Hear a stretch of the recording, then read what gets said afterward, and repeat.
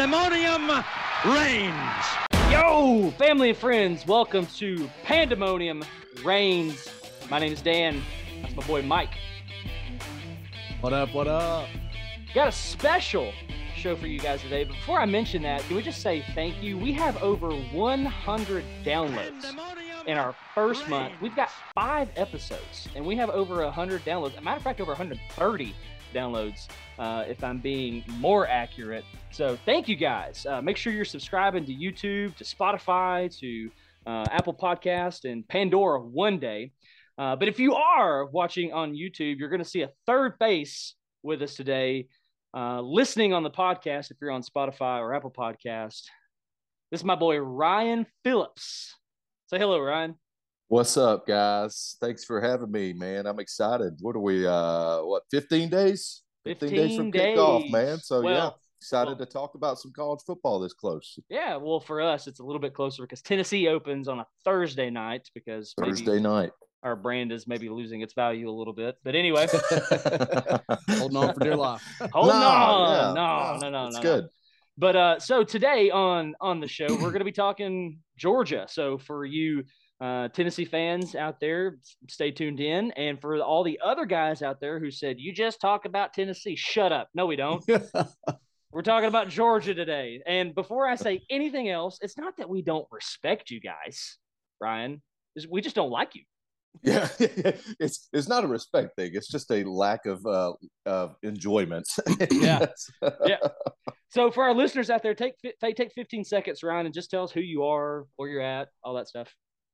Sounds good. Yeah. So I am in Gainesville/Oakwood, Georgia, here in Northeast Georgia.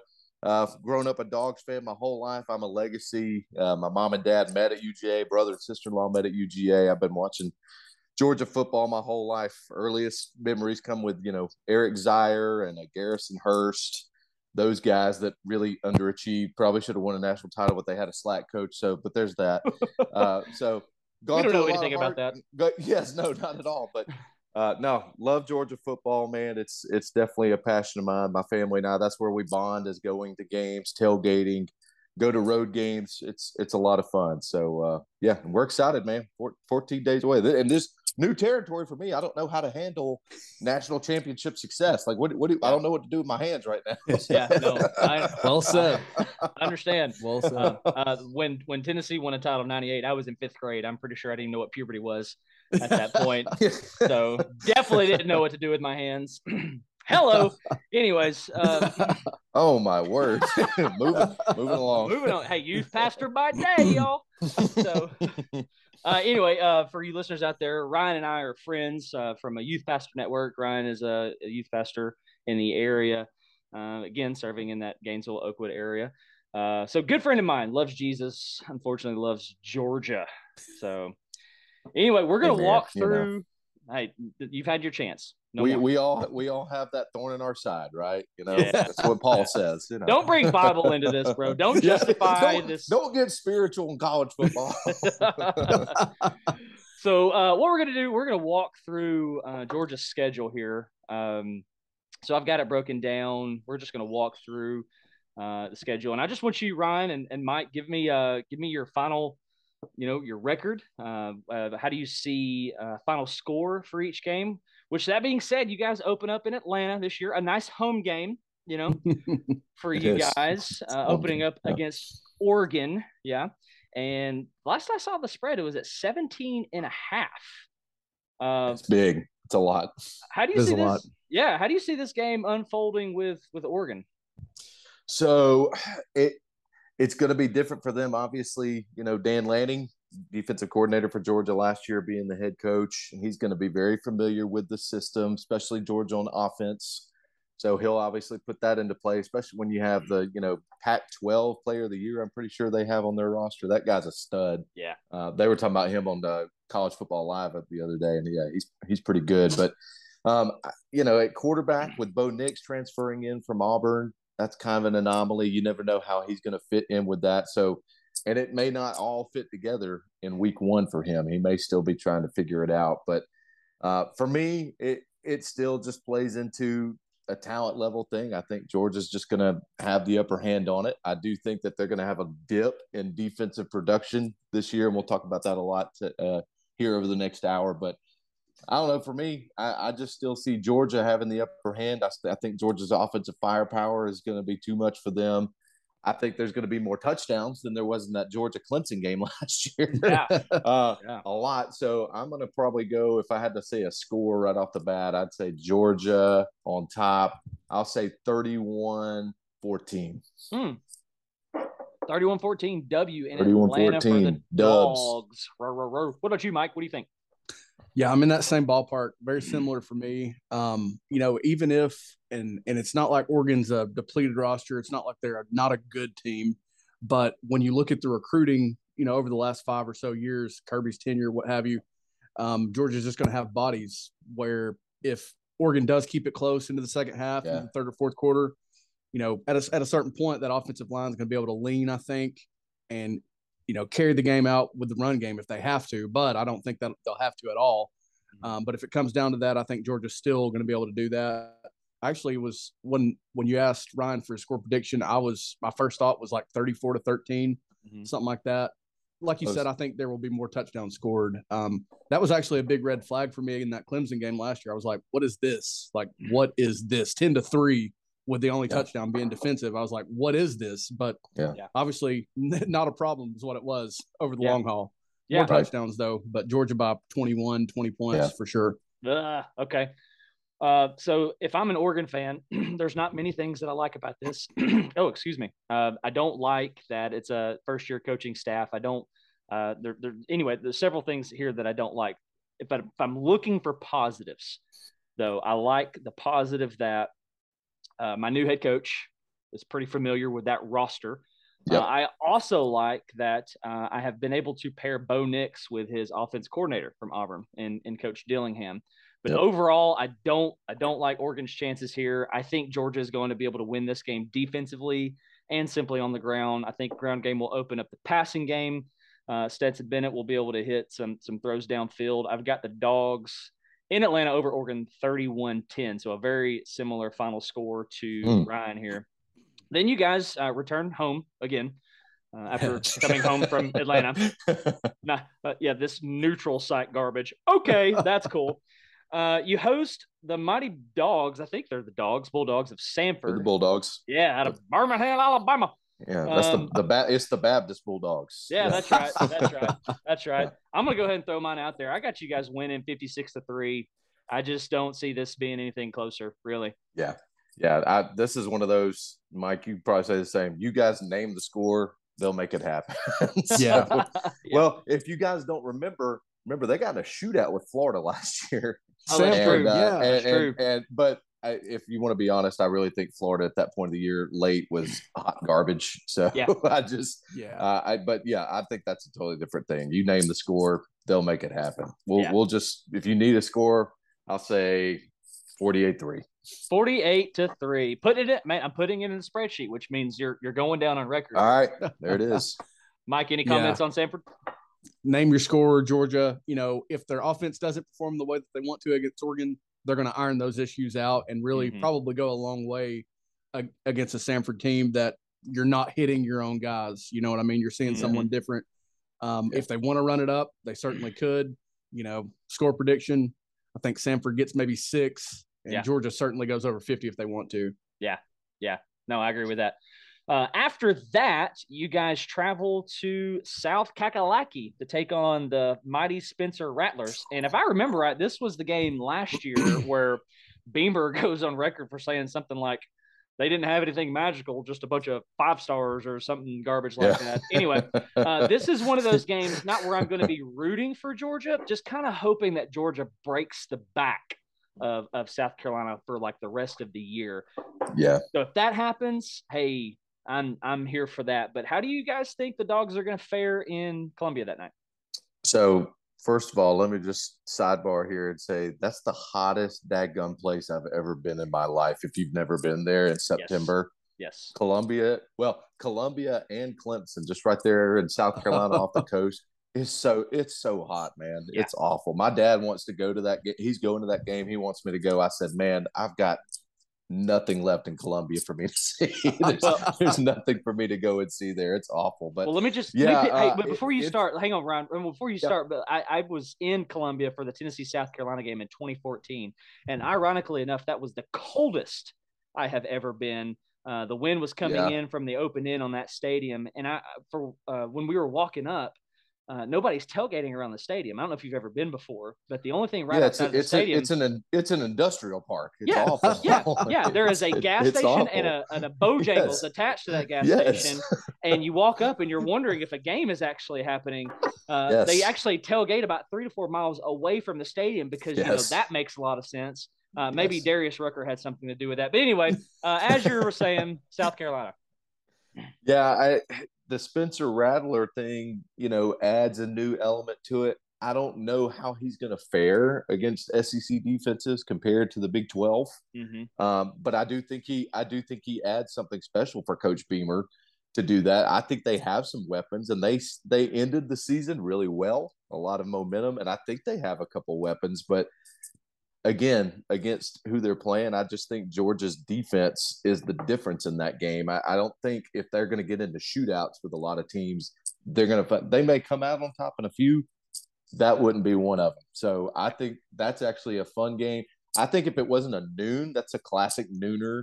That's a snoozer for a big game. Like if you want to get your team and your fans pumped up, noon's not going to help. Right. So I'm still going to say Georgia 38, South Carolina. I'll be generous and I'll give them 21. Oh, why my not? goodness. You and I are thinking a lot alike. Yeah. Yeah. It's scary because when you ask Ryan for his score prediction, or when that first comes up, I'm like, I've got a number that just pops in my head and it's like right there in the same ballpark. But yeah, I mean, a lot of times when guys get as much hype as Spencer Rattler's getting, you just have to prove it for me. Like, especially from a guy that got replaced at Oklahoma. I mean, by week 3, I'm not sure who South Carolina will have played yet, but if he hasn't been baptized into the SEC yet, he's getting baptized into the SEC that day. He's going to face a pass rush like he's never seen before, except in bowl games and playoffs. He's going to see speed like he just can't imagine that he's never faced before, unless, again, playoffs, things like that. But unfortunately for him, he's been replaced by that point of seasons historically. Yeah. I think this is a big win for Georgia. This will be probably like 4 of the best tight ends on the field in any game all year between Bowers and Eric Gilbert, if he's the guy, and then Jaheim Bell and Austin Stoner at South Carolina. Great tight ends on the field, but you can't win the game that way if you're South Carolina when you don't have the talent everywhere else. I think they're going to get beat probably 35-17 Georgia in this one. Okay. I went very close to Ryan. Mike, I don't know if you're looking at our share drive or not, but I said Georgia 38-20. But I do think you guys have said enough about that. I do want to add in, this is going to be a tight end game. So, ladies, if you're looking for a tight end, that's your game. Moving on to home against Kent State. 42-14 Dogs for me. Kent State. Comments? Let's not camp out on this long. That's another you name the score, you got it, baby. Yeah. 49-3. I don't know. They're going to kill them for sure. Okay. All right. Yeah, that might be a dipping into the 50s. I'll say a 53-3. 53-3, dipping into the 50 burgers. Okay. Then we move on to, you travel to some really hostile territory in Columbia, Missouri. This is another one of those games where, not that I'm rooting for Georgia again, but golly, please break their backs. I mean, seriously, I'm done with Eli Drinkwitz. Get that kid a lightsaber, let him go, remake his homemade Star Wars movies and get out of football. Anyway, talk to me about Missouri. Yeah, Drinkwitz, historically at all the places he's been has done halfway decent, but this is what, year 3-4 for him now. Mm-hmm. So this is that microscope year for him. And I'm also going to throw Jeff Collins from just Georgia Tech into that as well. This is that microscope season for them, but yeah, they've got to be in a bowl. They've got to, I'd say 7-8 wins for them if they really want to, continue to try this experiment. But I just don't think he has anything at all. I don't think he has a defense that's going to support the offense that he will have. They're gonna lose some games they have no business losing. Like, I don't think that they have any business losing to a Kentucky. I think they're very similar to Kentucky. But we'll get to Kentucky in a little bit because I actually think they're going to be pretty good. But they're going to lose a game that they have no business losing, and it's going to be one of those, and that's not going to bode well for him. But again, it's just too much across the board for Georgia not to do that. If that's a night game, that kind of adds a new element because that's a cool place to be. I've been there. Their first season in the SEC was against Georgia back in 2013. Or 2012. That was a really cool atmosphere, but they were obviously jacked up. That's kind of cool. And came down to the last, series of the game, but no, too much Georgia. I'm going to go 42 to, I'll be generous. I'll say 17 for them as well. Bro. Mike, please tell me you're looking at are you looking at the drive, Mike? No, I'm not. Man, I said 41-17. Ryan, hey, get out of my same page, head. baby. Hey, y'all are down there in Gainesville. Y'all are collaborating on me over here. No, I'm kidding. We could be doing the same thing on the drive, but we're not. Yeah. I'm too interested in seeing how close these end up being. But yeah, I saw recently they named Brady Cook their starting quarterback. That puts zero fear. Exactly. I was going to say that puts zero fear in my bones, but that's even better said. Who? Yeah, he's a Missouri native, or he grew up close to the area there, or something like that. So it's important to him. It's important to the school. That does not count for wins. They are in a huge talent deficiency. I mean, this is going to be an ugly game for them, I think. A lot of that talent that Pinkel and Odom had, they always had dudes. Like, they always had this running back who was good for, he could throw out like a 200-yard game like every third week or something like that. Yeah. They had that tight end, Albert O, that was really good. I don't think they have those guys anymore, man. I mean, I think this is going to be, again, a pretty ugly one. I have heard they added some pieces on defense, so maybe they hold Georgia under 40. I'll say 38 to 10. I don't think they're going to put up many points against Georgia's defense. Okay. You're talking about a unit on defense last year, goodness, excuse me, that gave somewhere around 230 yards rushing per game. And I think the strength of Georgia, we're going to get into that a little bit, is going to be their ability to run. So anyway, with that said, 41-17. After that, you guys come back home. Again, I see a theme here. You're back home against the mighty Tigers of Auburn. I've got you guys winning that game 42-21. Thoughts, comments, questions, complaints? Yeah, that's one of those rivalry games that you just don't want to come in asleep. It don't matter where Auburn's at.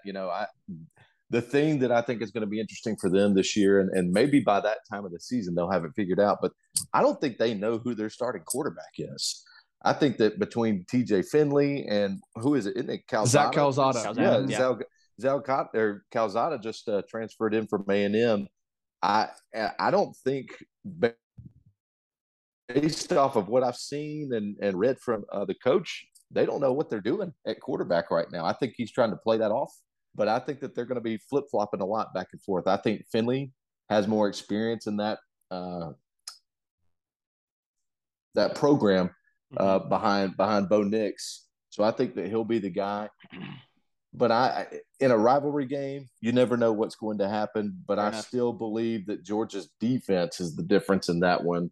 Low scoring affair. I think Auburn's defense is actually not as bad as people think that they are. So Agreed. I think that's going to be more of a tight game kind of into the third quarter, I want to say. So I'm going to go Georgia 28, Auburn 14. Okay. All right. Kind of pulls away a little 2-score game there, but looks a little bit different in the fourth quarter. Okay. Mike? And I'm just going to go slightly off of that one. I was thinking about it again as we were talking about them. I think it winds up being like a 31-13 or 10 win for Georgia. Auburn is interesting. I'm really fascinated to watch what happens there because of just what a Tennessee offseason they had. There it is. What a Tennessee offseason they had at Auburn. I mean, things got so weird there last year. They were always weird with Bo Nix. It's always weird at Auburn. And like you said, Ryan, big rivalry game. You definitely want to be on point that day. You don't want to give them any hope. But I do think by this point that we'll know Brian Harson's future at this point. I don't like their quarterbacks. I don't trust them.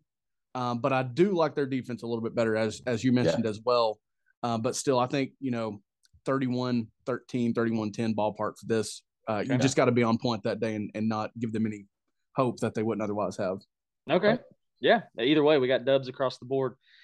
You guys stay home and host Vanderbilt, which you guys thumped last year, 62-0. Ooh. I mean, is this one of those Samford-Kent State games? Is that what we're looking at here? Yeah, I again, I feel like you named the score. You got it. I do like their new coach. I don't know if y'all watched him at all at SEC Media Days. I love the confidence that he has. If you look at reality, though, it's kind of like Yeah. you can stand on the deck of the Titanic with water taken on and be like, no, I believe in the structural integrity of this ship. But at the end of the day, it is what it is. I don't think that one's going to be close. I do want to see how that guy does in the next 2 to 3 years. I think that's one of those guys. Who's the guy who's at Penn State right now that was James Franklin? Yeah, he's one of those guys that I think can get enough swagger that you get them bowl eligible and they get some decent wins that look good for your program, but not this year. So, I'm sorry, you still need a score. It's not going to be in the 60s this time, I don't think. Okay, right. But I said that last year. Okay, all right. Kind of thought I'll still say 49-10. They get a little touchdown in the fourth quarter that makes it look a little nice. Garbage time. Any comments, Mike? Yeah, I think Georgia does go over 50. So I'm going to say 56-6, couple field goals for Vanderbilt. I actually like Clark Lee as well. I think at a place like Vanderbilt, you have to have a former player, someone that is really passionate about the place, or you have to have someone like James Franklin, who's just on a quick trajectory, a stepping stone trajectory. You know what I mean? Right. You really need one or the other. So maybe Clark Lee is someone that can do that if they'll give him time and if they'll invest some resources, but they're nowhere close. Their quarterback, actually, it could be fun to watch if he can stay upright and things like that. Mike Wright. If he stays alive. Yeah. And Vanderbilt does do us a solid of bringing us the first college football game of the year against Hawaii at Hawaii. But they can play Rainbow Warriors. Yeah. They could play Georgia on the moon. Georgia's going over 50 if they want to. I'm going to say 56-6. Okay. All right. I will say this before we move on from Vanderbilt. There was a time a long time ago in a galaxy far away where we used to kind of root for Vanderbilt. Like, come on, little brother. Now I don't care. Matter of fact, I want them 0-12, baby. Yes, I want them out of Nashville. Stop claiming that city. Go to like Clarksville or something. You know what? Move to another state. I think Alabama wants. I think Alabama wants you. They need you for your academics, Vanderbilt. You then have a bye week, which is good because you're going to be heading to the world's largest outdoor cocktail party. 2 questions, Ryan. Are you going to be there, and what's your final score? Yes, I'm always there. My family and I, we haven't missed. Well, we missed 1 year. My mom was battling cancer in 2014, so that was tough. But we haven't missed one of those since 1999, or I haven't. Oh, wow. My dad hasn't missed a cocktail party since 1977. Oh, wow. Wow. So, which is pretty cool. Cool. But that's kind of our little vacation away for the fall. We go and stay on Amelia Island down there just outside of Jacksonville from Thursday to Sunday. So we make a weekend of it. It's a lot of fun. That's our family time, which is cool. But dude, if you've never been to the cocktail party, man, it's a zoo. It's a Sodom and Gomorrah site, man. It's shenanigans. I've seen some stuff in Jacksonville on Duval Street that little kids in high school shouldn't see. Okay. Well, careful, because you did just softball pitch me a Sodom and Gomorrah reference, and do we really want to talk about what God did to Sodom and Gomorrah? Yes. No, it is, but it's a zoo, man. It's a scene. It's a carnival. It's fun. But the other thing to that is I have seen some really, really bad Florida teams beat some pretty good Georgia teams over the year. Yeah. And that's the one rivalry game. And there's a couple rivalry games Georgia has, but that's the one that you just can't figure out what's going to happen because everything on paper tells you Georgia's going to dominate these guys. But I've seen in the early 2000s and then in the early 2010s where there's no reason why Florida should even be in that game. And then they find a way to win it. Even Georgia would be 2002 national champions if it wasn't for Florida and Ron Zook. Who is that guy? So bump that guy. So I say that, but I think Florida is in a unique place. I think Billy Napier's a good pick for them. I don't think this is the season for him, though, with Richardson at quarterback. I think that kid, he may not even be starting at that point, if you want me to be honest with you. But Okay. he's talented, but he doesn't know how to make decisions well. So I still have Georgia talent level where they're at right now, kind of still pulling away. I think that one's a fun one up until halftime, but I'm going to give Georgia 35, Florida 20. Okay. All right. Mike, what about you? Yeah, I like Georgia. I like Georgia in the low 40s here. I'm gonna say 42, maybe even 45 points for Georgia. Florida's depth is just not in a place that we're used to as far as what they're missing. It's different this time. Because you add in Mullen not recruiting to the level of what other guys have done there, and it's kind of a recipe for disaster. I do think Napier's a good coach. We'll obviously definitely talk more about Florida and Tennessee's future as we get there. I don't like Anthony Richardson either. I love his potential, but I don't like him doing it consistently against a Georgia defense. I saw somebody online this week, just to throw this in here, that was talking about, what quarterback led Florida down the field last year against Georgia. And I'm thinking, maybe I'm forgetting something. Maybe they put up a couple touchdowns. No, they put up one touchdown against Georgia. And I can see them doing that again. I'm going to say 42 to – I'll be generous and say 10. I don't think they're going to be able to do it. They've got transfer from Louisiana. I think Louisiana must hate Billy Napier because he took everybody that was worth coming with him to Florida. 45-7. It's ugly. Dude, I would love that. Thanks, Mike. We hate Florida, brother. We hate them. Yeah, if there's any common ground that we're going to find today, it's going to be our hatred for Florida. I kind of see this game unfolding the way Tennessee-Florida did in 2016, where Tennessee kind of came out flat, but went on to score 38 unanswered. I kind of see y'all going back and forth in the first half, but I don't really see it being much of a contest in the second. I got the Dogs over the Gators, 42-24. Some news did break this week about the backups quarterback situation in Florida and him being out from what I believe is now the year. So it would be a shame. It would be a shame, Ryan, if he accidentally got hurt, Mr. Richardson. I don't wish anything upon anybody, okay? But, let's just say that, his knee hurts real bad, after this game. I don't know. Never mind. I probably shouldn't be saying this over the internet, but whatever. I think the Anthony Richardson hype is a little much. He's gotten some Cam Newton comparisons, which I think is utterly ridiculous because he don't do that. Yeah. I mean, you're talking about arguably the greatest college football player of all time. So I can't get on board with that. I got the Dogs in that one. And then Siri, play Rocky Top. Volunteers travel down to Athens, Georgia. Ryan, I'm gonna be kind here, okay? Be kind. I'm gonna let you guys. I'm gonna let you go first. Go ahead. I will be kind and I will be real. So this is the week that starts a 3-week stretch of watch yourself for Georgia fans, okay? Because you've got Tennessee, you've got Kentucky, and you've got Mississippi State. Okay. Of the three of those, I think Tennessee, obviously concerns me the most. Great momentum ending the season. Listen, first of all, I watched down in Miami at the Orange Bowl. I watched that bowl game with Purdue. God, well, that was ridiculous. Can we not? Let's not do that. Shouldn't have brought that up. But I believe that was Tennessee's game. That would have ended really well. It still ended the season really well. I think Hooker is the talent that they need to do well offensively. I'm wondering, and maybe y'all think the same, what weapons are going to be around receiver-wise for him. I think you saw in the Georgia game even last year and some other games, this was the game where you could see flashes of, this is pretty good. Mm-hmm. These guys can do really well. I do think that's going to give the Georgia defense some fits. There's 2 games of the season, one of them's later we'll talk about, that I think the Georgia defense is going to look suspect, and this is one of them. But if you want me to be, going with the heart and the head, I think that's a fun game. I think it's a shootout game, obviously. I think that's where both defenses struggle a lot. Okay. Can Tennessee, survive the shootout games? And this may be one of those that you can try to survive.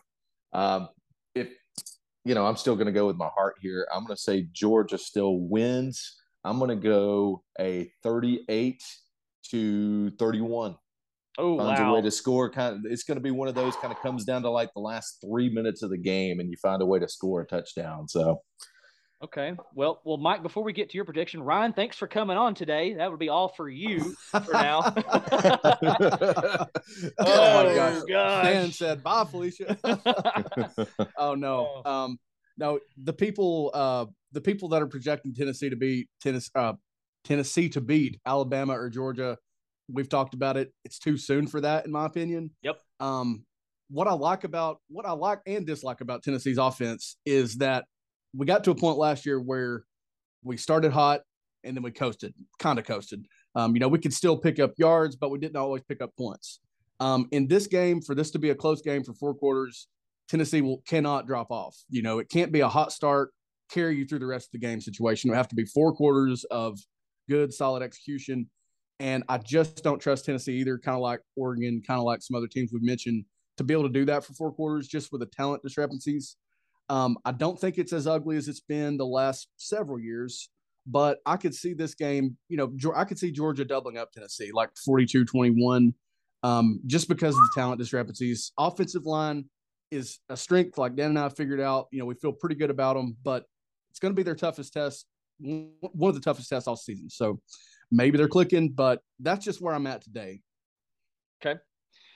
So Ryan, Mike and I have a good friend named Wayne, and Wayne tells us earlier in the week that he says, listen, y'all, Tennessee is going to go down to Athens, beat Georgia, and then they're going to win the East, and they're going to lose to Bama, and Bama's going to win a natty. Wrong, correct. Okay. We're not winning the East, and we're not beating Georgia in Athens. And I think I can base this off one thing. Tell me whether you disagree or agree, Ryan. Depth at almost every single position. Yeah. I am worried for our quarterback in this game. It's not the same that I don't like our offensive line. I just really like Georgia's defense, even though you guys lost a lot. I believe you're returning 14 starters right. on both sides of the ball. But Yep. I do think this is a bit of a shootout. I've got the Vols losing a heartbreaker, 31-27. I think it comes down to the final minutes there. But because my heart is in a wrench right now, we're going to move on to Starkville. Let's talk about Mississippi State, and we'll take a commercial break. Yeah, because we have those Dogs traveling to Starkville. I've got the Athens Dogs winning 31-21. What do you got? Mike, you want to go first? You want to do? Oh yeah, sorry about that. I don't know much about Mississippi State's defense, but all that I've heard all offseason long is how the Mike Leach offense in year 3 of wherever he's at is a special year for them. And I actually like Will Rogers quite a bit, but I still like Georgia's defense more. I think for this to go in Mississippi State's favor, it would just take a disastrous, a lot of busts. And frankly, this is something that's been talked about a lot too, depending on who you listen to. There's just not many plays in that Leach offense. There's a lot of mesh. There's a lot of the same things with just different looks. And I just think someone like Kirby and the defensive staff, even losing Lanning, they're just not going to be fooled by that for 4 quarters. Maybe Mississippi State does keep it close and make it a bit of a shootout, but I don't know much about their defense. And I'm still going to say it's a 17-point win for Georgia. I'll go 38-21. Okay. This is all in the head, and I pray that I am wrong, but this is the game that is the big trap game for Georgia, and this is where everything just kind of doesn't work. It's just that game where the offense isn't clicking, and the defense just doesn't seem to feel like they even know how to play football anymore. But that's a really cool atmosphere with the cowbells and everything, but I just feel like this is the game where their defense figures out Georgia's offense and keeps their offense close enough to where they can try to work a little bit. I agree with you, Mike. I like Will Rogers. He's kind of one of the underrated quarterbacks in the SEC, in my opinion. But I feel like this is that game where they just keep it really close, maybe even low scoring, but they still hold the ball and go down the field and manage time well. Yeah. But I still want to just say Georgia's going to find a way to win. That'll be a low-scoring one. I'll go 28-20. 28-20. 28-20. Wow. Hey, I need to make sure I heard this right. Did you say the word cool before the word atmosphere in Starkville? Is that what you said? With all those cowbells? Yeah, it's cool, man. I reckon you and I have different versions of cool. Maybe Cows we and shouldn't knock it till we've been there. You know what I mean? Listen, for Mississippi State, Stark Vegas, that's cool, man. That's the most excitement all year, right? Yeah, It's football games. The junction down there, you know. listen, Mississippi State fans, no love lost, but I have zero desire to visit your venue. Yes. You are not Amen. on my list. Amen. Oh man. Not on my list. All right. With that said, dogs travel again. Go from Starkville to Lexington, Kentucky. And listen, y'all, I think this crowd is going to be jumping. Rupp Arena. Wait. Yeah, Rupp Arena basketball school. Just kidding. Kroger Well done. Field. I think Kroger Field is going to be bumping. However, I got the dogs in a close one, 21-17. Thoughts? I totally buy into that. That's a fun place to be too. I've gotten to go up there before, not when they were as good as they've been the last 2 to 3 years. I like what Stoops has been doing up there. I think their quarterback situation is the same. I love. I'm blanking out here. Tell me his name. Will Levis. Levis, the banana eater. Yeah, dude, I love that guy. He's a baller. I think he's the emotional leader of the team, and he's just a tough nosed kid. So I like what he's about. But I totally agree. If it's not the week before against Tennessee, they're going to be emotionally drained from that. They're going to have to try to bounce back. It'll be interesting to see where Kentucky's at that point of the season. I can't remember what tough games they have. I know they have a few leading up to then, but I 100% agree. Low scoring game. I see Georgia finding a way to get the running game going more so than the passing game in this kind of game, because Kentucky traditionally has just not done well against the inside run. They're quick. They do good against the pass, but I think Georgia's run game is the difference in this one. So I'll go the same. I'm going to say 24-14. Okay. All right. Mike? I like where you guys are at on this. And it's interesting to hear from a Georgia fan, what potential trap games there are, because for me, it's easy to just get overwhelmed and think about the recruiting and the dudes coming back and all that. I guess in terms of trap game, this probably would be the one that would scare me the most as well, because it is on the road. Kentucky is bringing back some nice things. For me, though, it comes down to them losing a guy like Wan'Dale Robinson. He can be replaced. It'll probably be by committee if they do replace him. I'm definitely not as high on the Levis hype, in terms of top 10 pick Will Levis. He could play into that for sure. I just don't see it right now. Mm-hmm. He turned the ball over a lot last year, and he'll need to play a perfect game to keep this one close. Yep. But I do like Kentucky being able to keep this game close. I'm going to say 21-13 Georgia. It is a close game. There's a lot of run plays in this game for both teams. That'll be the strength of both teams, I think. Yeah. But a closer game, still a Georgia win for me. Okay. So Kentucky is going to finish October visiting Neyland Stadium in Knoxville. The thing that sets up nicely for those guys is they then travel to Columbia, Missouri to play Mizzou, but then they're home against Vanderbilt before they host Georgia. So if I'm a Kentucky fan, I kind of like the way that sets up. Don't really love that if I'm looking through a Georgia lens here. Either way, I think in the end, depth is going to be a key factor for Georgia. The ability to defend the run, the ability to run themselves. I do think Kentucky can keep this close till the end, but in the end, I like Georgia too much. Which leads us to last game of the year versus the mighty Bumblebees of they get a name change? Yellow Jackets of Georgia Tech. How many comments do we have here, Ryan? What do you wait. Serious question. Is Coach Collins still in Atlanta by this point? He is, but this is the end of the line. So okay. This is the one that kind of knocks him out. So it's so hard because from a lifelong Georgia fan, this has always been my favorite game. That's kind of an old school, long rivalry. Of course, you haven't had that rivalry as long as you have with an Auburn or a Florida. But that game used to be a lot of fun and incredibly competitive. And I remember going to a lot of them as a kid. But, man, over the last, 8 to 10 years, it's just not fun. It's not fun to watch anymore, and it's not fun to be a part of. And I would like to say that they're going to do well. I like Sims, their quarterback. If you ever seen that kid run around, that game against I think North Carolina in the Dome or the Benz last year. I just said the Georgia Dome. What the heck? That was a fun game. That was a fun game, and he was a lot of fun to watch. I think he's kind of the dark horse in contention for kind of an ACC Offensive Player of the Year. I don't think he'll get it, but I think he's in the running for it. But again, I don't see any answer for them making this rivalry competitive this year. Yeah. I think it's the end of the line for Jeff Collins. Honestly, I want to say it's going to be close, but it's not. I think it's going to be another tub thumping. I'm going to say Georgia 53, Tech. I'll give them 14, but I think this is the last stand for old Geoff. Okay, Geoff. I like it. Geoff. Yeah. For me, man, I really like the inside about Georgia Tech because all that I know about him is Sims. I know his name. I've seen him play. He's a lot of fun. And then the only other thing I know is that Jahmyr Gibbs left.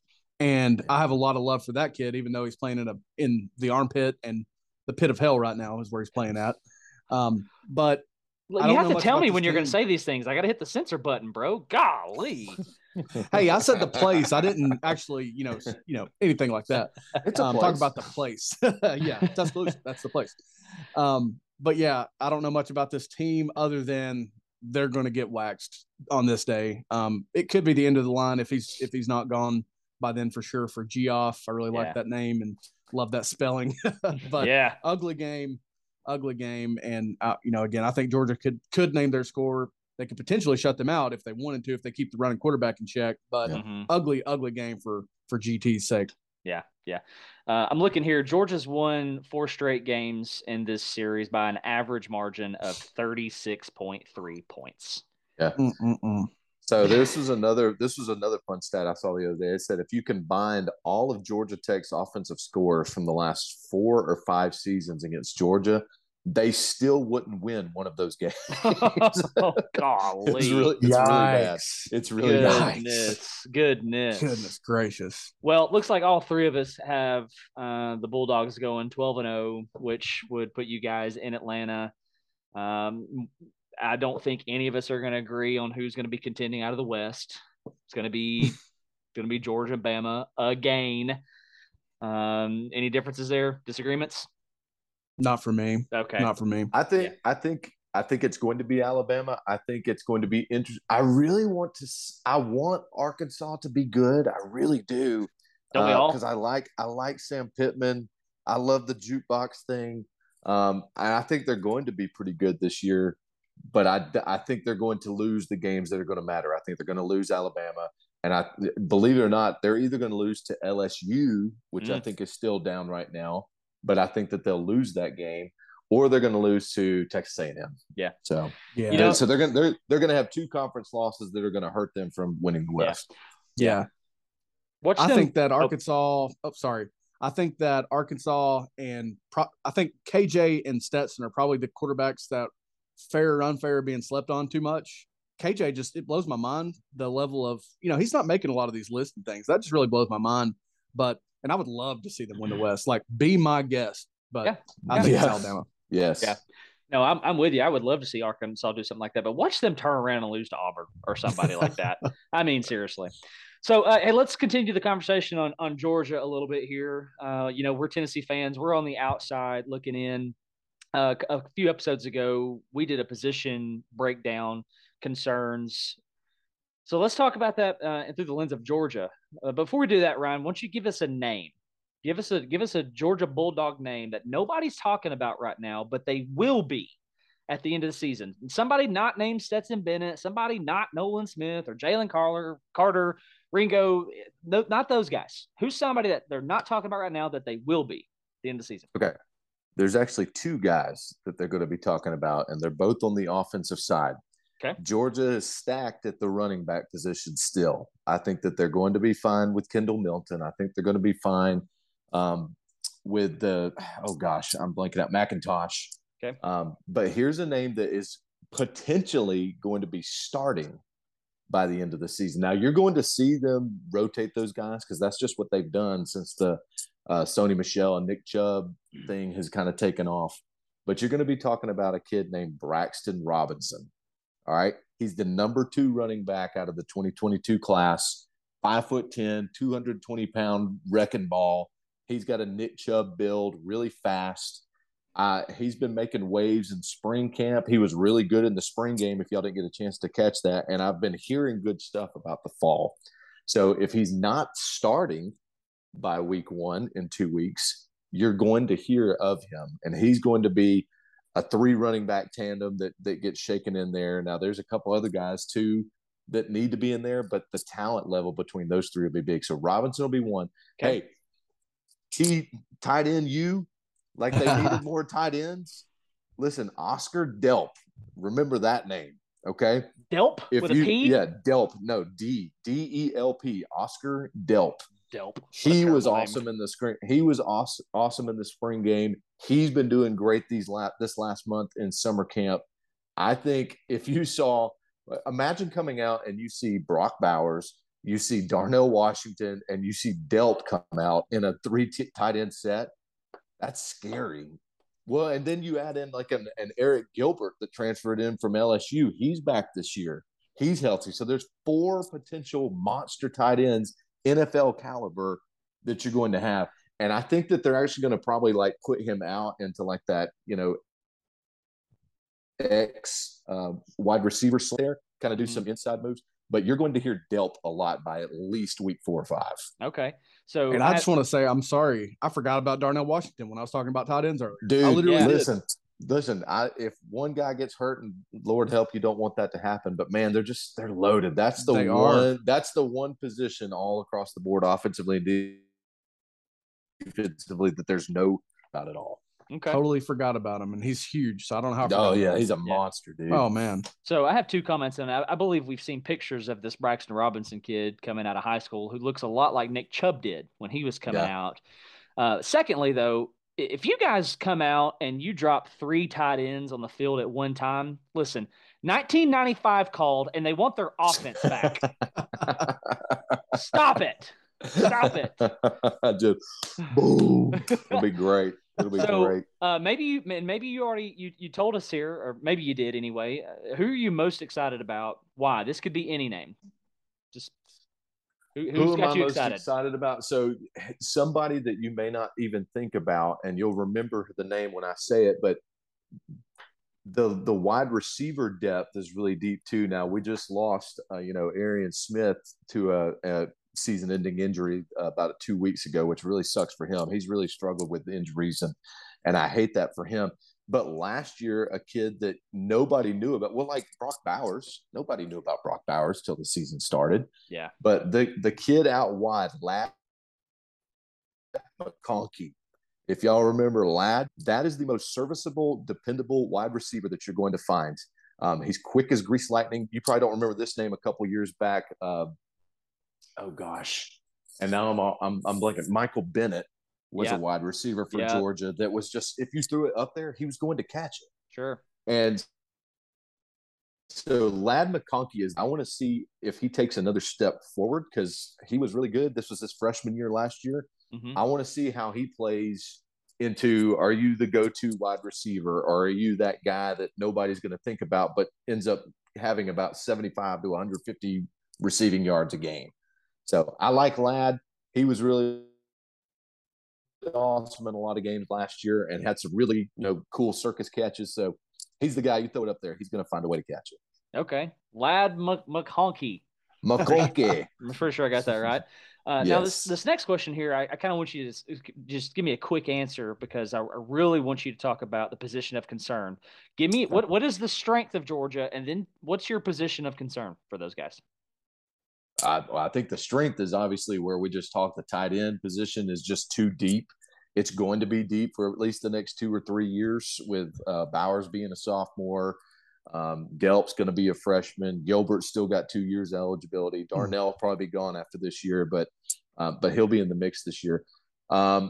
Concern-wise, I wouldn't say it's so much a position, because I think offensively and defensively, the right guys are there. Even losing some, studs on the defensive side, that was a once a generation kind of defense last year. But for defense, I want to see who is going to be the leader, who's going to be the field general, because that's huge for a defense like that. So when you're losing like a Nakobe Dean, who was the vocal leader, he was the guy that could shift the linemen around to where they needed to be. He could turn around and tell the backs where they needed to be. And here's one thing that stuck out to me, and it happened throughout the season, but you saw it in the national championship.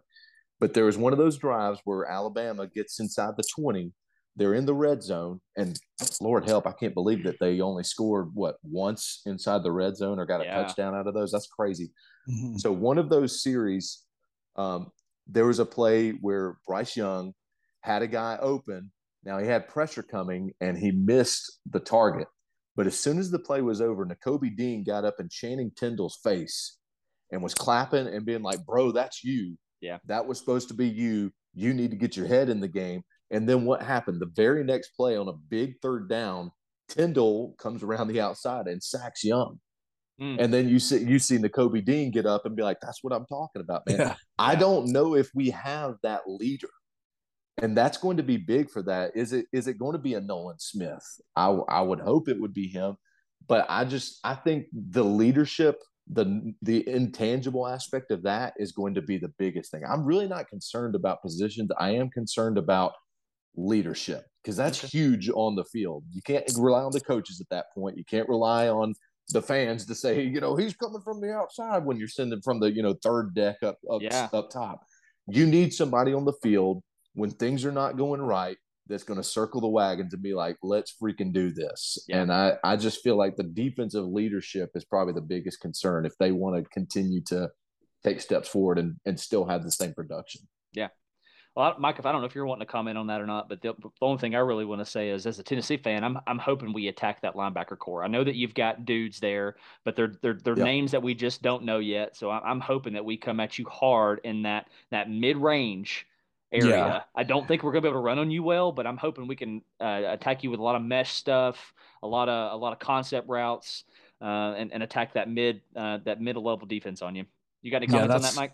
Nothing crazy. No, I'm with you. I want to see it. I want to see routes over the middle, tight ends going up the field, things like that. Those are what I would feel are the plays that would have the most success as of, mid-August against Georgia. But yeah, no, great assessment. Really, really appreciate the insight on that one. Yeah, absolutely. So Ryan, for a while now, you've kind of been in the contest for running back. Last year, your backs exceeded more than 2,000 yards. Do you do that again? I think they do. Are you talking about individually or as a core? As a core, as a unit. So last year you had Zamir White go for 850. You had Cook go for 720. You had McIntosh go for a little over 300. Yeah. Anyway, all at the end of the day, your running back stable, not including Stetson Bennett, had more than 2,000. Right. So we're talking about the unit.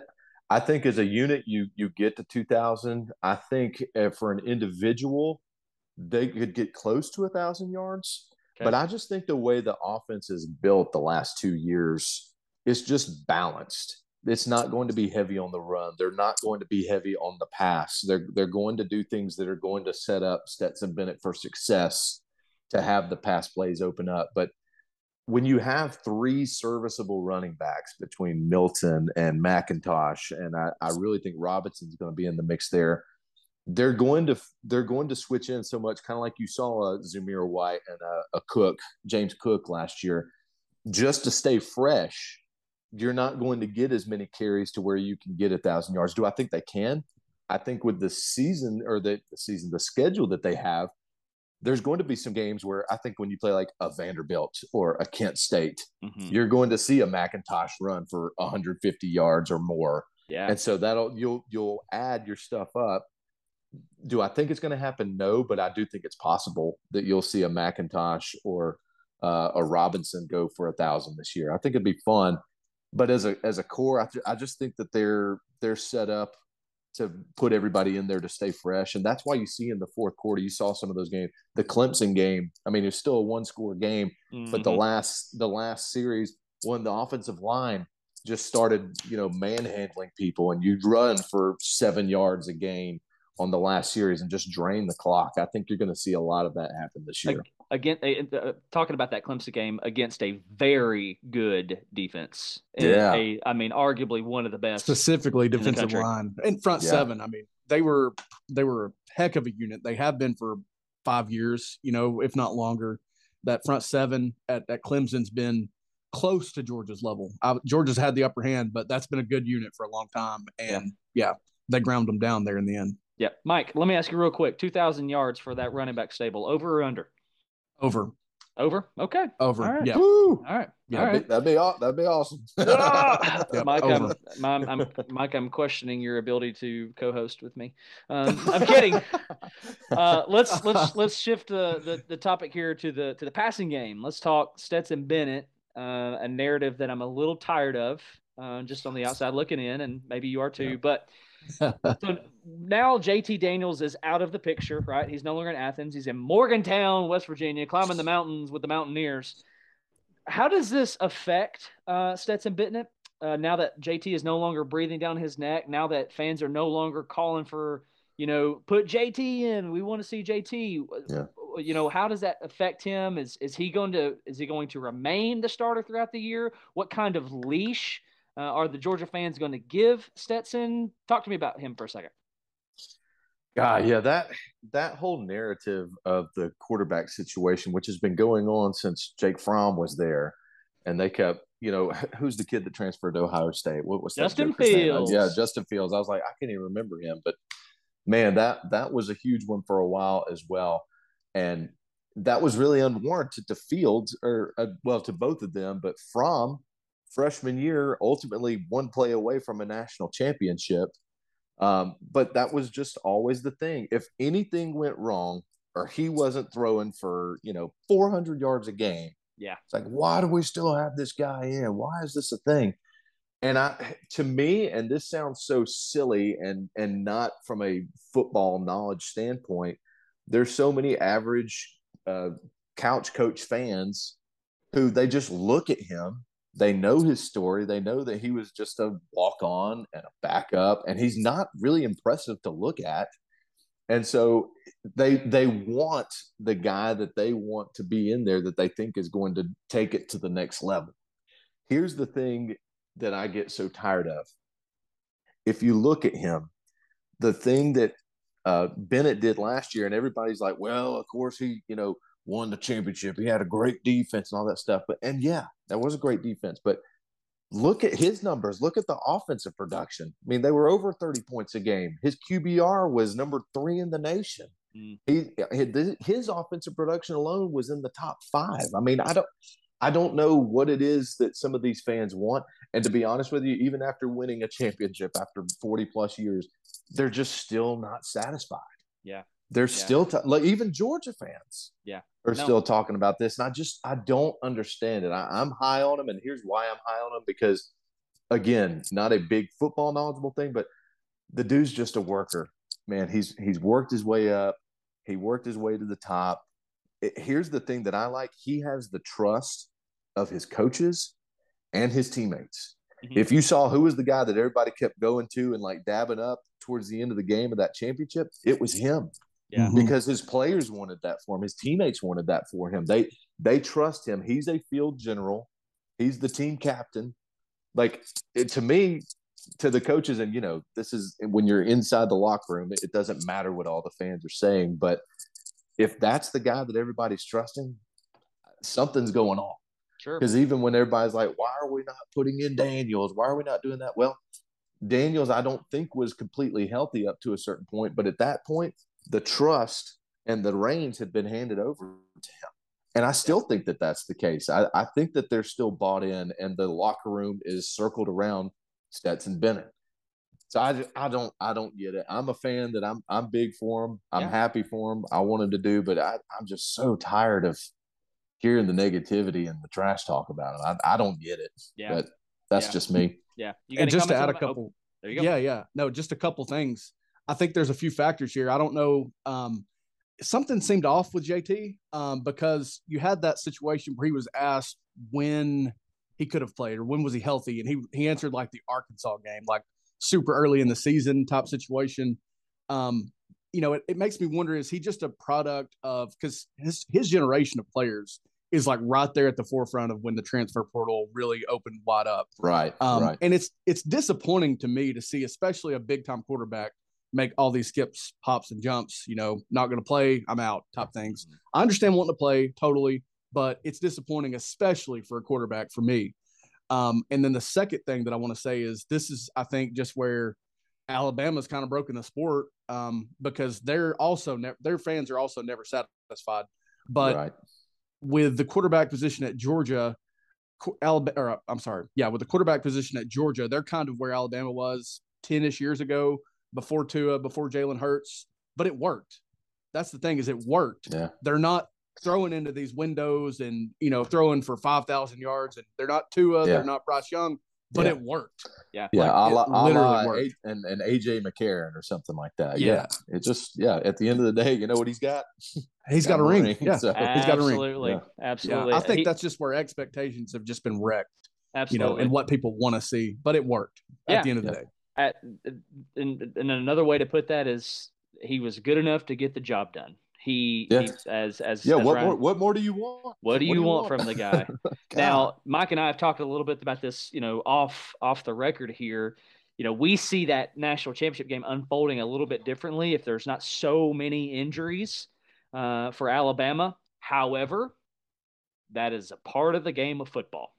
That is 100%. 100%. So, and I think that does speak to, not saying that Alabama's strength and conditioning is, bad or anything, but I think that tells you about the S&C program at Georgia, the health status that they were in by that point. But needless to say, that's beside the point. Well, hey man, I appreciate you coming on and talking about Georgia. We're not done with you yet, though. We're going to throw some Tennessee stuff at you, just because this is Pandemonium Reigns, and we see everything through orange goggles. So let's talk Tennessee just for a minute. Is there something that scares you about us? There's two things that scare me. One, I think Hooker is that generational talent that you'll be talking about for a couple years now for Tennessee that I think is going to take them over a hump that has still been there. You had a couple of those years, like a 2016, you're kind of right there, just couldn't get over the hump in a few things. But I think he's got the talent and the gumption. I think he's a leader. I think he's the guy, kind of like a Stetson Bennett, that everybody circles around. That's the intangibles, that's part of the game that you need. He's got swagger. He's got confidence. And that's something that I think that program has had, and it's just not there right now. And he's going to add a layer to that offense that's going to get him above we're averaging 28 points a game to over maybe like a 35 points a game. Mm-hmm. So like you're going to find yourself in some shootout games maybe, but I'm going to get to your defense here in just a minute, because that's the other thing. I think if you find yourself in some shootout games, like we were talking about the Georgia game, you may have enough, firepower, enough guns in the chamber to where you have enough bullets to come out on top. So he's obviously a big concern for me, just from a Georgia standpoint. He should be a concern for everybody else. But I think y'all's defense is about to take another level up. I mean, the last few weeks of the season, I saw them get better. Even in that Purdue bowl game, I thought that they looked really good. There you go, bringing up Purdue again. No, for real. But I'm saying, like, but that game came down to a botched call, not on y'all's part, but with the referees. Right. And I think that y'all have enough depth up front. Okay. And I think that y'all have enough battle-tested stuff that's going to just be the intangibles that helps the defense out a lot. So defensively, I think that y'all are going to take a step up. I think Hooker just adds a new level of swagger that gets y'all to one more step to where y'all need to be. And honestly, I think Heupel's the right coach to be there to do it. I think he'll manage him well, just from a, Heisman Trophy caliber, standpoint. He knows how to do that. Okay. Any comments on that, Mike? No. I'm interested to hear someone, especially not in the Tennessee fan base, talk about the defense. Dan and I have talked a lot about it. There's players that we like, even at every position, even at the ones that are more thin than your defensive line and your secondary, like those linebackers. There's guys that we still like there. Mm-hmm. So it's really interesting to hear someone outside of, our little world in the Tennessee fan base talk about that. And hey, from your mouth to God's ears, brother. That's right. Let it be. Let it be. All right, we're in the final 10 minutes of the show here, so let's fly through this. Give me a final record for the Vols. What you got? Oh man, Tennessee is going to do everything right this season, except win the two big games that are really going to matter to them. So I believe you're going to win all the ones, including some really close ones that are going to look good. You're going to look really good against Alabama this year, but it's still not going to happen. You're going to look really good against Georgia this year, but it's just not there yet. So I still see 10-2. If Georgia can find a way to lose, now we just went through those things. Georgia's record 12-0. I still think Georgia has one loss that they have no business losing somewhere in there. So then the SEC East race comes down to Tennessee and Georgia, and it could come down to the last two conference games of the year, somewhere in mid-November. Stop the press. Mike, what world are we living in right now? I have no idea, man. What is happening? 10-2? Man. Wow. What? Listen. It could happen, baby. I want every listener to listen close. If we go 10-2, you're gonna hate our fan base. You're gonna hate me and Mike. You're gonna hate us. I'm gonna be unbearable. I've tried to keep it low key, balanced. If we go 10-2, I'm gonna lose my mind. So you're saying at the very least we're in a New York Six Bowl, Ryan? Oh yeah, in NY6, dude. Okay. All right.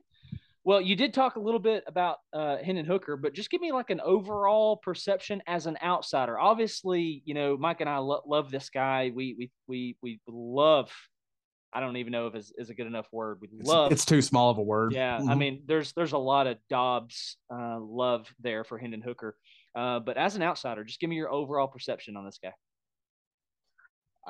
I like the fact that he reminds me, and this is not the name you want to throw out because you don't want to compare to something like that. But even like a Mike Vick in college is the vibe that I get from this guy because you can't let him outside. I don't know what to do with my hands. Yeah, no, for real.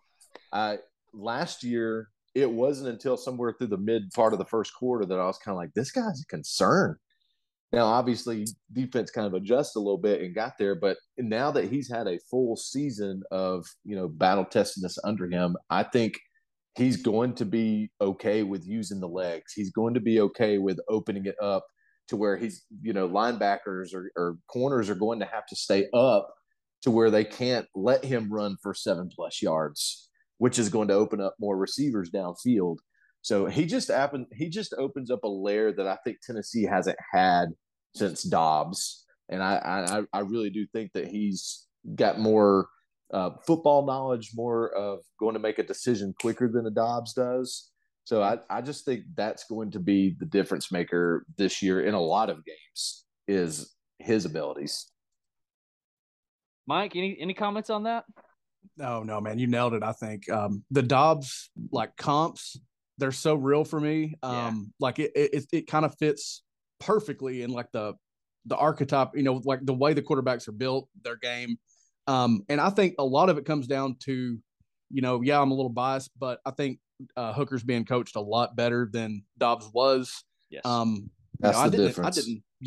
I didn't see Dobbs being in the NFL still at this point. You know what I mean? 6 years, and he's been a journeyman. He's a backup. He's fighting to stay on rosters, but he didn't receive much coaching at Tennessee, just period, point blank, especially just as a quarterback coach. So yeah, I think that's a big difference. Hendon's got a lot of fire. He almost lost the ability to play the game with everything that happened around COVID and his heart situation that they had. But yeah, I mean, love is too small of a word for the way I feel about Hendon. I think he's going to have a great year. He'll probably throw more than 3 interceptions. I mean, that's hard to do. Yeah. But he threw 3 last year, but just completely love the guy. He's my QB, baby. Absolutely. I think the biggest concern for Tennessee fans is his health. Hendon Hooker's overall health. If he goes down, which is Tennessee luck, if I'm totally honest, it's just, I mean, we should anticipate this. But if he goes down, we're looking at Mike and I have talked a little bit about this. We're probably looking at 6-6, I think, overall. But I don't know if you listeners heard it, but Ryan said we're going to win a natty, y'all. We're going 12-0. He said 10-2, and then he put Mike Vick at quarterback. So killing me. Hey, but you said that's a big X factor. Stay healthy, because if that goes down, that changes everything. Yes, sure absolutely. Well, hey man, thank you so much for coming on and joining us today. Appreciate your insight. Appreciate you being a reasonable dog fan. Reasonable. Yes. I'm many things. Reasonable will be one for the most part. If you want a realist Georgia fan, you got the right guy, man. Man, you ain't kidding. I was a little scared of this conversation because I've just not had a lot of positive with the Georgia fan base. But if any one Georgia fan deserved 2021 in the Natty, it's you, my friend. This was a lot of fun. Man, I appreciate that. Absolutely. So for all of our other Georgia listeners out there, not you, okay? That goes for my brother. You better be listening, and you better be feeling it. Not you, my guy. I do love you, though. Happy birthday. So, hey, man, thanks for joining. You're listening out there. Make sure you're subscribing on YouTube. You're following us on Spotify. You're following us on Apple Podcasts. I promise you, Pandora is coming really, really soon. Any last comments for us, Ryan? Anything at all? Man, I love this time of year. As soon as August rolls around and I start seeing that there's football on the weekend, every weekend until February, that's a beautiful, beautiful thing, man. But I love the NFL a little bit, but if I had to choose between that and college football, it's college football all day, man. And I'm excited. I'm excited for Saturdays. I'm excited to wake up and make a cup of coffee and watch College Game Day. I'm excited to go and tailgate and make long road trips and be tired on Sunday and Monday. It's going to be great, man. I'm so glad it's back, man. Let's do it. Let's do the thing. And I don't know about the rest of the world out there, but high school football in Hall County begins tonight. So looking forward to that as well. Anyway, with that said, thanks to our guest, Ryan Phillips, joining us on the show today. I'm Dan. He's Mike. This is Pandemonium Reigns. Love you guys. See you later. Go Dogs. Oh, God. Pandemonium Reigns.